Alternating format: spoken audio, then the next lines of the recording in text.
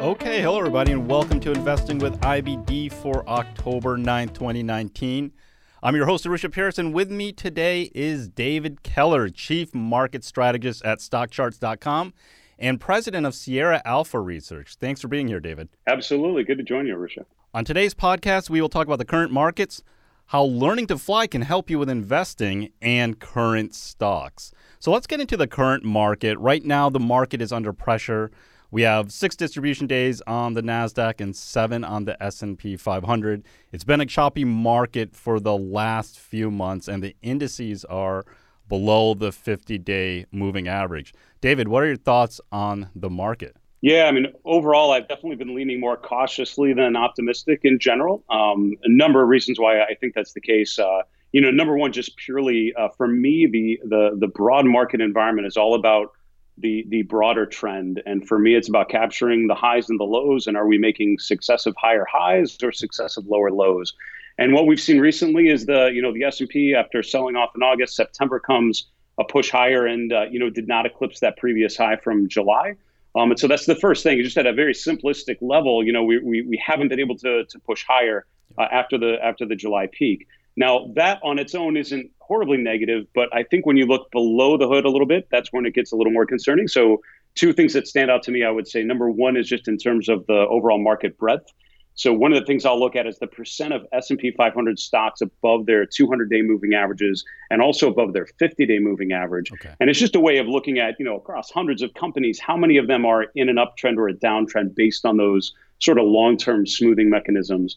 And what I've seen recently is on the last 3 peaks of the S&P 500, there have been less stocks going back above their 50-day moving average. So as the market goes to a new reaction higher, tries to push higher, less and less stocks are recovering their 50-day, which I know for the IBD, that's something I've always followed reading the newspaper about. Something that you look for is sort of that pullback point. And so the fact that stocks have been unable to eclipse that, less and less on each up move in the S&P is a little cause for concern for me.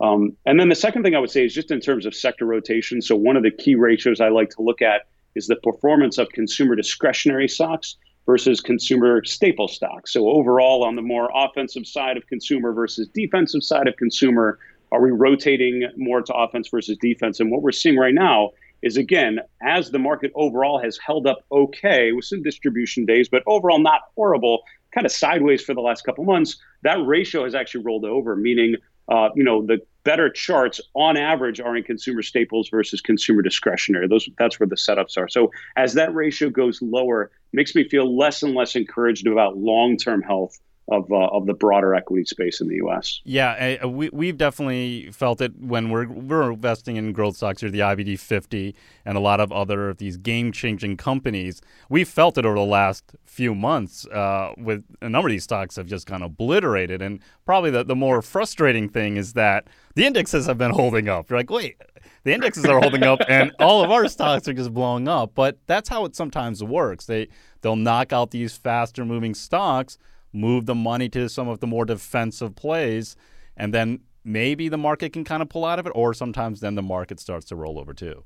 So it's a really, really good point. And I think you see that in a number of ways. Number one, what I've always loved about IBD when I've used it is the fact that it's a bottom-up process, right? So you have the market overview, but you're really looking at individual stocks, how they're moving, where they're at, where the leadership is.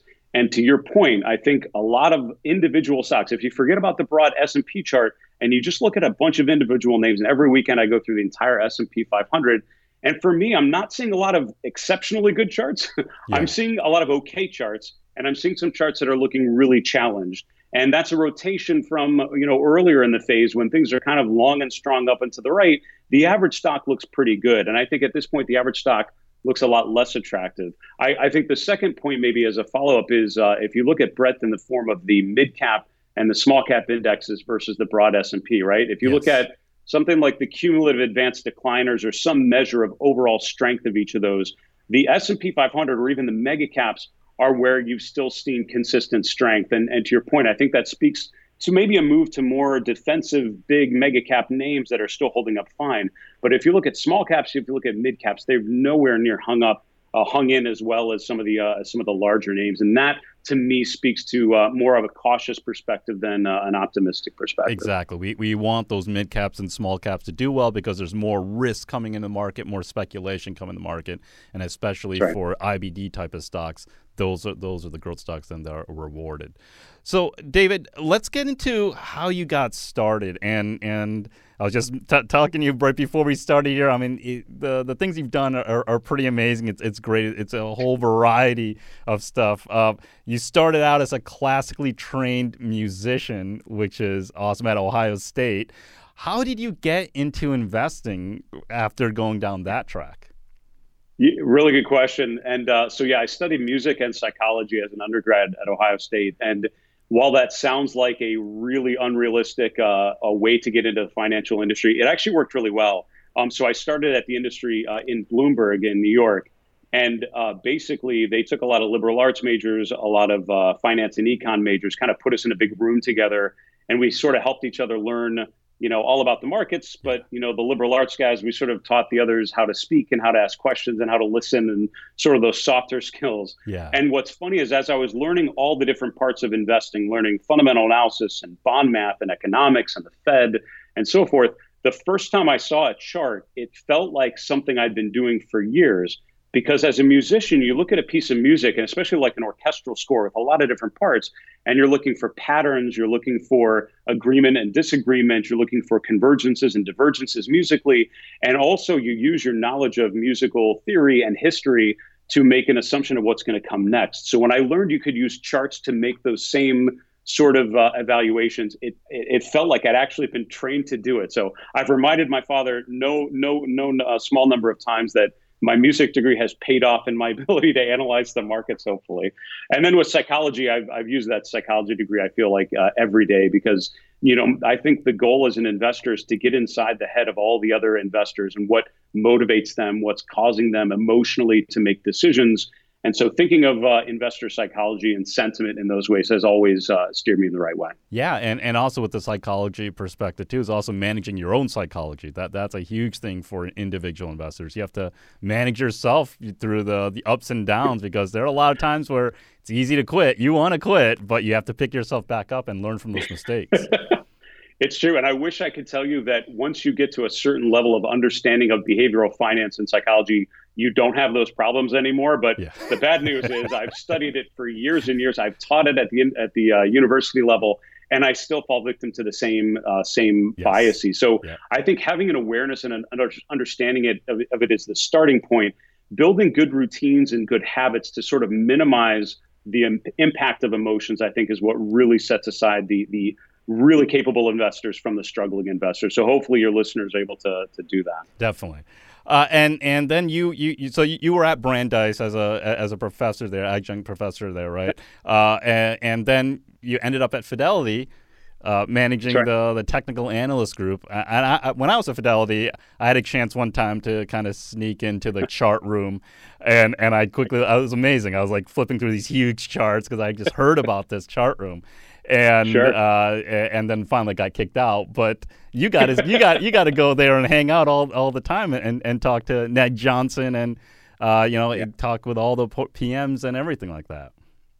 Yeah, I would say one of the most stressful recurring meetings I had in my time at Fidelity was walking through the Fidelity chart room with the chairman. We did it about every 3 to 6 weeks there when I got started, and it was one of the most stressful meetings. I eventually would have one of my analysts with me, and we just tag teamed because one of us always had to be looking things up on our laptop or something on the side because he would ask these really brutally deep, thoughtful questions about sector rotation and market history and leadership and laggardship and just what sort of signals we can be paying attention to. But the chart room, as you mentioned, is just this beautiful physical space dedicated to market history and visualization. And it was a fascinating experience just to take a step back from the short-term flickering ticks of the markets and really think about the long-term trends, which, again, in reading IBD, I think thinking of the big picture, that's always been one of the things I've enjoyed the most is taking a step back from the short-term movements, really understanding the long-term trends. And everyone should keep that in mind for sure.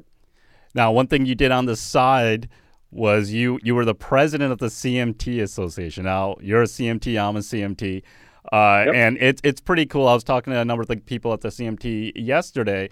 how much that the organization has grown over the last 10 Yes. years. How was that? How was that time when you're leading the group? Totally fair. So I joined the board in 2007, if I remember right. And I was president from 2010 to 2014. And at that point, we really sort of focused on the growth of the organization from more of a smaller organization to a larger organization. And I would say two things that stand out of my time there. Number one was, really redesigning a lot of the structures that we had in place. If you think about a small company growing into a large company, there's all these things you have to keep in mind in terms of, putting the systems in place to allow you to grow effectively. And so it was a lot of restructuring committees and how we think about volunteers and everything, which was really, really a good exercise. The second thing was just global growth. So, when I was president, I would say a third of our members were outside the U.S. out of about 4,500 members. And at the time, about 2/3 of our new members were coming from outside the U.S. And it was in Europe, a lot in India, a lot in mainland China. And so trying to understand how our organization should be more globally minded brought a lot of challenges, but a lot of really good benefits. It was good connecting with our members across the world and just thinking about how we're all trying to do the same sorts of things. The charts look the same anywhere you're at, but the cultural differences and the differences in the transparency of the markets and just how you trade stocks and just all the participants and how they relate to each other, we're all very different. So, thinking as a global investor, it's not as easy as just thinking, all right, I'm going to buy some stocks outside the U.S. You really have to think about the different markets, the different economies, the different geopolitical risks, and how they all relate. So that was a really good learning experience, I think, personally and professionally, but also just for the organization. It was a great growth period for sure. Perfect. And for those of you who aren't aware, CMT stands for Chartered Market Technician. And so it's kind of like CFA, except for those who love charts, those who love technicals. And I learned a ton going through that process. So, and it's a great organization. Mm-hmm. So the indices continue to be choppy. And so for right now, be cautious, play defense, and wait for that fat pitch. So let's take a quick break. But when we return, we're going to learn how flying a plane can help you in the stock market. Stay tuned. Hey guys, if you really enjoy listening to the podcast every week, we'd love it if you could rate and review the show on iTunes. Your review and ratings really help out the show, and we would love to get your feedback. Thanks so much for listening.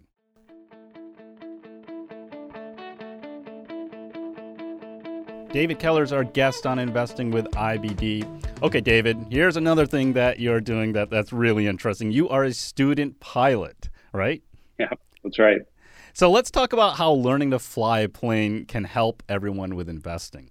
Sure. So I have about 80 hours in a Cessna 172R, which is a pretty classic training airplane. That's how a lot of people learn with the sort of traditional dials and everything.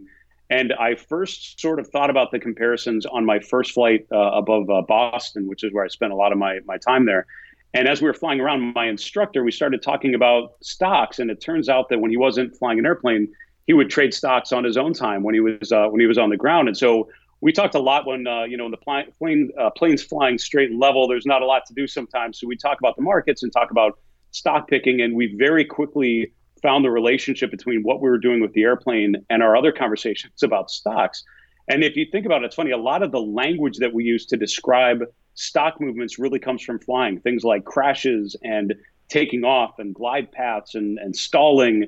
All of these are visual representations that come from, a plane's ability to fly or not fly. And so when I designed my research firm called Sierra Alpha Research, that actually comes from aviation. So Sierra Alpha is slang for situational awareness. And that basically means when you're flying an airplane, you need to have an awareness of what's going on inside and outside the cockpit. And a quick story on why that became so important to me, to the point that I wanted to name my firm after it. The first night flight I had, so we're flying over outside of Boston, middle of the night, and you do that just to get comfortable with visually. It's very confusing because there are lights on the ground, there are stars in the sky, it's hard to see the horizon. Right. So you have a whole set of skills you need to learn. And all of a sudden I saw some lights that looked like they were kind of getting bigger and not moving. And you're taught that if lights aren't moving, that means it's either coming right at you or going away from you. But either way, you want to be familiar with what's happening. So my instructor said, "Do you see those lights?" And I said, "Yes." And he said, "Well, they're not moving, which means it's probably coming right at you. And sure enough, we could see a plane that was in a direct path to intercept our airplane in about 30 seconds. Wow. So we said, Wow. all right, we're going to just get out of the way. And he pushed on the yoke real quick, took us about 500 feet down. We went underneath the other airplane, and that never deviated. They just went right in the same way. So had we not changed our course of direction, they would have hit us and the flight would have ended prematurely. Seriously. And it was a great lesson on, I was very caught up on the map. I was caught up of a lot of distractions. And he pointed out that you always want to have an awareness of what's happening outside the airplane. So for me, I always try to coach investors, advisors that I coach, have a good awareness of what's going on outside of your portfolio, outside of your narrow focus, because a lot of times that's when it's going to help you find opportunities and also minimize risk, the uncertain things that could come out of nowhere that you're not prepared for. Yeah, and right there, that you're falling back to a set of rules too. There wasn't a lot of time to think, oh, what should I do? You just kind of have to go with what you're trained, or listen to your coach. You're saying, okay, you see those lights? Here's a learning lesson. Now, in this situation, yes, we get out of the way. We're not going to wait till it's too late at that point. Yeah, emergency preparedness when you're flying, it's all about routines, and it's all about having a list of steps that you take. And it is not an emotional decision. It is a very systematized decision. And another example is when I was learning to fly, I was sort of flying. The first thing that the instructor does, he yanks out the throttle all the way and says, all right, you just lost your engine. Now what do you do?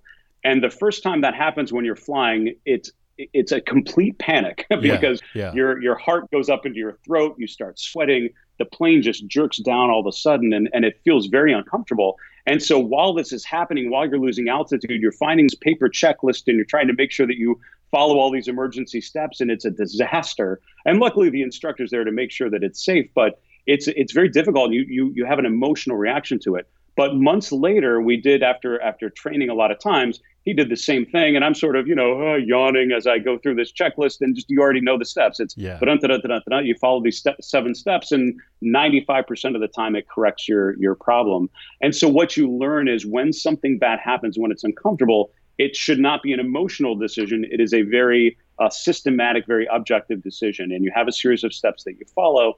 And as investors, it's so funny when the market does something we're not expecting, when it goes against our positioning, we often react on a state of fear, right? Fear drives our decisions to exit a position prematurely, or to, sell or buy something we shouldn't. And having a routine, having a set of steps that you're going to follow ahead of time is so crucial for investors. And I often try to help people sort of unpack what those steps should be for them. Yeah, I had a chance one time a number of years ago. It was actually in Boston.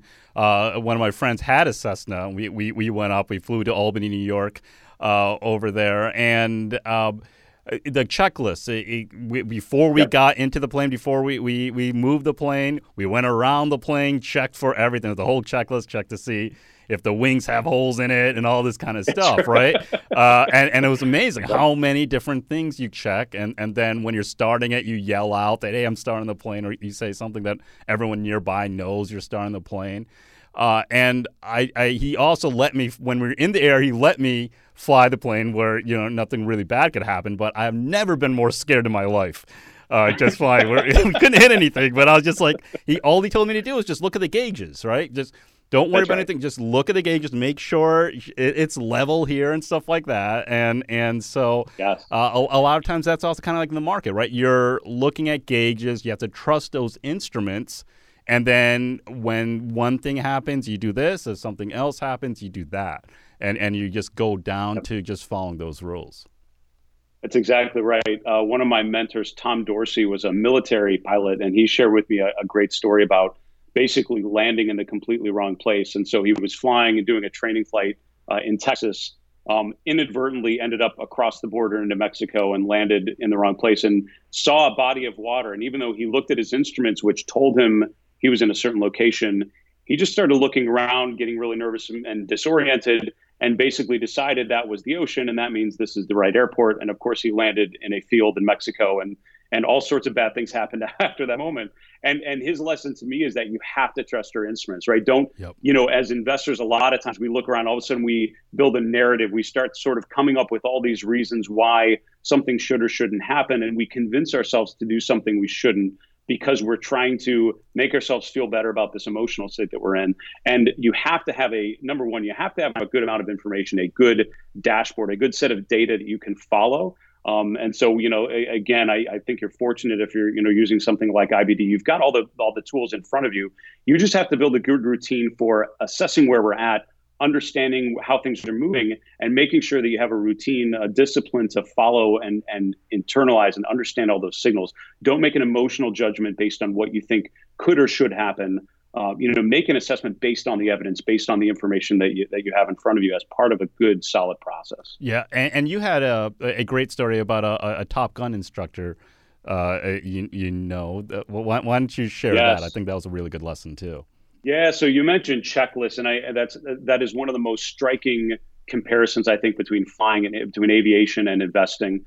And it's so funny, when I taught students at Brandeis University, as you mentioned, I would teach them a checklist. So at the very first class, here is the first step on your checklist to identifying whether or not you want to buy a stock. And by the end of the semester, we had built out an 8-step process based purely on technical analysis, helping them identify. And it starts with, what is the trend in that individual chart? And then looking at moving averages and trends and indicators, confirmation, volume, relative performance, all these sort of things that in the end give you a good holistic view, but you do it as a checklist. You have earned the right to be bullish or bearish or buy and sell a stock by answering all those questions. And until you answer those questions, you don't have the right to answer it.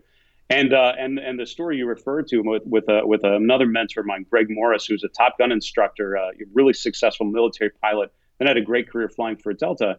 He said that the answers on the checklist, all those items on those checklists, sadly came from accidents, right? There was an accident that caused each one of those items to be added to the checklist. So when you're going through and checking every piece of the airplane, checking all the instruments, checking all the power settings, and making sure everything's going to operate correctly, that is based on pilot experiences and making sure that the plane is going to operate how you need it to.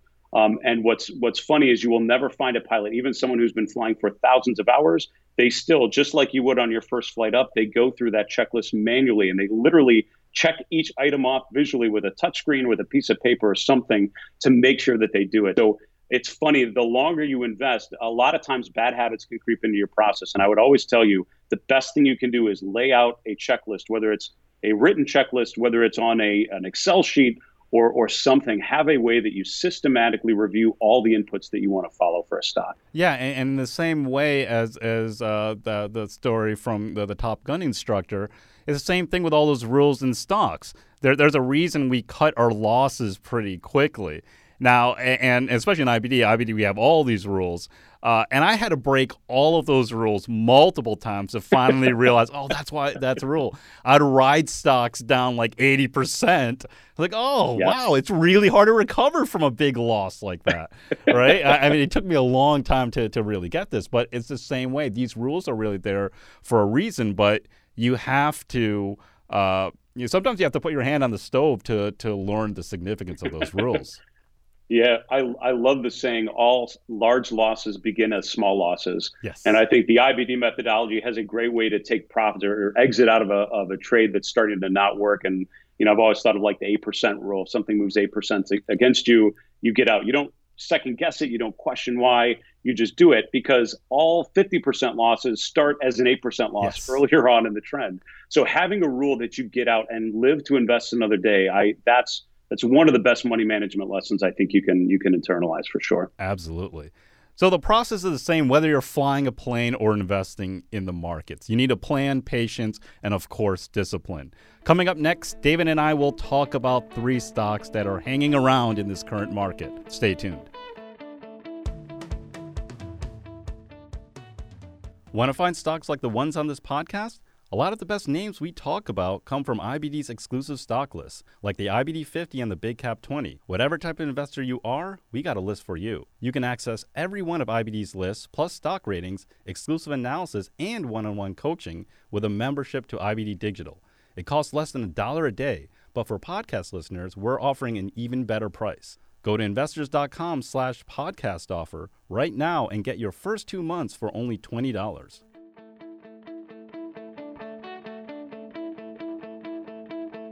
We are back with David Keller on Investing with IBD. So, David, let's get into some current stocks that are hanging around and hanging out pretty well in this market. Now, the first stock is AT&T. And, of course, we have the whole 5G trend, and these guys are well positioned to benefit off of that. And AT&T also actually, they acquired DirecTV last year, so they've been doing a lot of consolidation. What do you see in this stock? Why do you like this stock? It's an interesting play. It's a defensive play, but also not. I mean, it's sort of it's a defensive play with more of an offensive mindset, if that even makes sense, right? It has the traditional telecom feel. AT&T and Verizon were sort of the two big names in the old telecom sector, which has now been rotated into communication services. So, overall, that creation of a communication services sector that a lot of institutional investors had to pay attention to was a really interesting, I think, time to start thinking about AT&T. And really in the last 6 to 12 months, it's rotated very nicely from more of a distributive phase to more of an accumulation phase. Right. And I like the fact that it's been in a consistent uptrend. If you didn't know that the market was kind of having trouble, the chart of AT&T really wouldn't reflect that. It's held up very nicely, really hasn't broken to a new swing low, even as a lot of other names have. It's had its sell-offs, but overall has held up very nicely. I really appreciate the relative strength there, and I like the relative performance. It's outperformed the S&P very, very well. But the kicker to the entire thing, besides the play on 5G, besides the defensive opportunity, it's the dividend yield. Okay. So in a case when most yields are low and getting lower, this is something that at times has all had, a 6.5% yield. It's probably down to about 5.5% now. Right. But overall, it's a really healthy dividend. So it's a good source of income at a time when that's actually pretty hard to find. So overall, it's setting up very, very nicely. And the fact that you could get it after a bit of a pullback right here between now and the 50-day moving average seems actually pretty compelling. Yeah, and talking about that pullback, really the last 4 or 5 weeks, it's gone really tight. We usually call this a 3 weeks tight. It looks like more 4 or 5 weeks tight on the chart. But it's pretty amazing. That's during a time when the market's been really, really choppy, and then and you see the stock just kind of going sideways, and institutions are selling a lot of other things, and they're like, maybe let's just grab a little more AT&T. Let's park a little bit more money there. Yeah, I mean, I like to put myself on put your portfolio manager cap on. And if you think you have a lot of assets, if and when the market does start to get more and more challenged, you have to put your money somewhere. And a stock like AT&T with a good dividend yield that's going to generate at least some return guaranteed, pretty compelling defensive play for sure. Yep. Okay, let's go to the second stock. And this is Pulte. Pulte Homes, ticker symbol PHM. They're a home builder, and we've spoken about this a little bit before. Looking at a lot of charts to get a gauge on the market. And one thing that I've noticed over the last few weeks is there are a lot of home builders that have been doing quite well during this choppy market. That's exactly right. So, as I mentioned earlier, every weekend I go through the entire S&P 500, every chart by chart, and just look for themes, look for stories. And again, as much as you want to look at the broad market, which I definitely would encourage you to do, it also helps to look at the individual stock level and see what sort of patterns emerge. And just as you said, over the last 4, 5, 6 weeks, home builders consistently, they pop up. Look at Pulte Homes. It could also be Lennar. It could be another name in the group. Right. All of a sudden, the patterns just start to look really good. And if you didn't know that the market has been really choppy over the last couple of weeks, you certainly wouldn't know that by looking at a chart of PHM. It's sort of a long and strong, continued performer up and to the right. The relative strength has been fantastic. Yes. And again, assuming you're familiar with the IBD work, I mean, the composite score pretty strong. I mean, I think it's up in the 95 plus percentile, I would say, on the composite rating. So overall, it sets up really, really nicely here. Yeah, it broke out a few weeks ago out of a flat base. It's a little extended now, 8% from that pivot. So this is one you want to keep on the watch list, wait for a pullback. But what's kind of amazing is this stock has stayed above its 10-day moving average for like a month. It's just been really nicely trending up. The RS rating, as you mentioned before, is a 95. So it's sticking out really nicely, and more money seems to be coming into the home builders. Their industry rank is 2 out of 197. So fantastic. Yeah, so there's a lot going on here, and in the end, it's always relative strength, right? These choppy markets, corrections, they always give us the opportunity to see, okay, what stocks are holding up the best. And a lot of times when the market comes around, goes back in an uptrend, those are the ones that could be the next leaders of the market. That's exactly right. And I think to your point, you're absolutely right. It feels a little extended here, which is totally fair. In general, I mean, the sweet spot may be more like the AT&T chart. If you're thinking just purely of the chart, I mean, right. I tend to like things that have a strong long-term trend, but have pulled back to a viable point, right? Pulled back to where you'd feel comfortable accumulating a little more. And so with home builders, I think, some sort of pullback could, you could consider it fairly viable. It's also noteworthy if you just look at something like the RSI, a measure of momentum. Something like Pulte Homes and some of the other home builders had become overbought and then remained up in that overbought region for a little while here. So the trend has actually been pretty consistently positive, which is worth noting. Yeah, and it looks like it also made at least a new high in the last couple of years, almost a couple of years. But it might be also, I wonder if it's an all-time high. I'm just switching over to a monthly chart. Not necessarily an all-time high, but it's starting to get a little close to that. But it has been a new high in at least like 10 years or so. So that's bad, significant, right? Yeah. I mean, what are your thoughts on monthly charts? Do you like to look at those two to get a longer term perspective? Yeah. So my go-to, and if I had nothing else, I would look at like a 5-year weekly chart. That's sort of my starting point. And then I like to look at a monthly chart and a daily chart to sort of complement that. And for me, what I always tell people, it should all be based on your investment horizon. So if you're a long-term investor and you're looking 3, 6, 12 months down the road or more, I think a weekly chart is probably the good starting point. Yeah. But the monthly chart can be really helpful for helping you understand how that trend, how that 5-year period relates to the longer term trend, the really secular trends. And that's where some of the, something like home builders understanding that they're breaking to a new all-time high, the monthly chart is where you really start to sort of make sense to that. And then also the daily chart is really helpful too, even if you're not a short-term investor. Just to understand the tactical movements and the mean reversion on that shorter time frame can just help you get in at a better level a lot of times. Perfect. Let's go to the final stock here, and this is Nike. And obviously, these guys have a strong brand name. They're a marketing powerhouse. And this is also a stock that we've spoken about before on the podcast because it just keeps coming up on the radar. They continue to show some good relative strength. What are you seeing here, David? Yeah, so I recently, as I told you when we spoke last, I moved from the Midwest out to the Pacific Northwest. So I have to represent my new region with a good Northwest company here with like Nike. But it's just been a consistent winner, right? And we often thought at Fidelity, what types of charts would you label a long-term winner? Kind of that name that just seems to continue to work. And things that come to mind are like Starbucks when it just was in this consistent multi-year uptrend. And Nike is just one of those stocks that just keeps working, right? If you screen for good growth names, more often than not, a stock like Nike tends to pop up there. A lot of good fundamental reasons, but I think technically you have a chart that's broken to new price highs. And I love the consolidation that we saw over the last 6 months. You had this rally up to the 88 to 90 level, sold off, had this sort of consolidation pattern over the last 6 months, and then finally gapped out, broke to new highs, and has now remained above that breakout level. So that 90 price point is probably the key level I'd be looking for. As long as we remain above there, this is in a really good phase in the short term. And just on the relative basis, new relative highs, new price highs. It's if I had a portfolio of names that look kind of like this, I'd probably feel pretty comfortable about the overall positioning. Yeah, and on the weekly chart, this might be the third week that it's going tight here, so you might get a 3 weeks tight. It's holding up really well after its breakout from the flat base, so it's just nice and steady. One of these stocks that, for the most part, you haven't had to worry about too long. Now, you mentioned a really interesting point at Fidelity about looking for these kind of long-term kind of plays right there. Now, did they usually come to that conclusion or find those ideas through the long-term charts, or was it more a fundamental kind of story, or was a combination of both?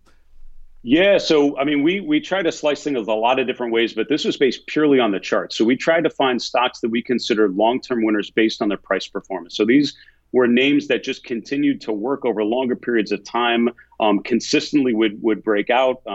When they did pull back, it was a reasonable pullback. It wasn't anything complicated, want anything too volatile, too noisy. But just names, sort of, you'd consider them maybe core positions from a technical perspective, just things that continue to work that you can invest around, but they're the ones that you'd want to build your portfolio around. And again, Nike, if you look at the last 6 or 7 years, it's kind of fit that profile pretty well. Yeah, and I think another good example is during this whole China trade wars.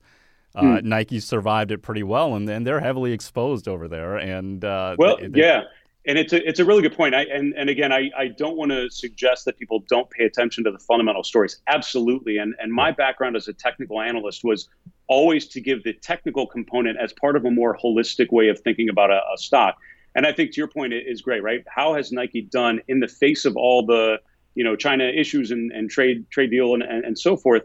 And again, for me, that's reflected in the price. The fact that the price has held up so well in the face of all this other noise tells you that the story is kind of working, and at the very least, investors are treating it like it's working. And that's what I'm most encouraged by. People are voting with their feet, voting with their money, and putting it in stocks like Nike. And that's probably where I'd want to be more often than not. Perfect. So there are 3 stocks that continue to hang in there really well during this choppy market. Thanks, David, for joining us today. Absolutely. It's a pleasure, Arusha. Thank you.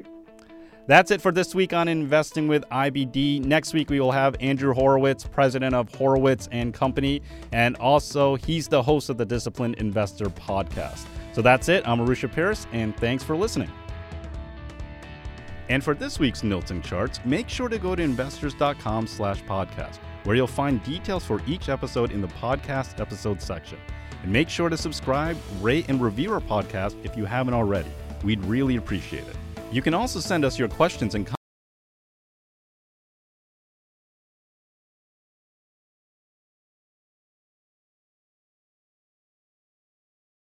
This podcast is for informational and educational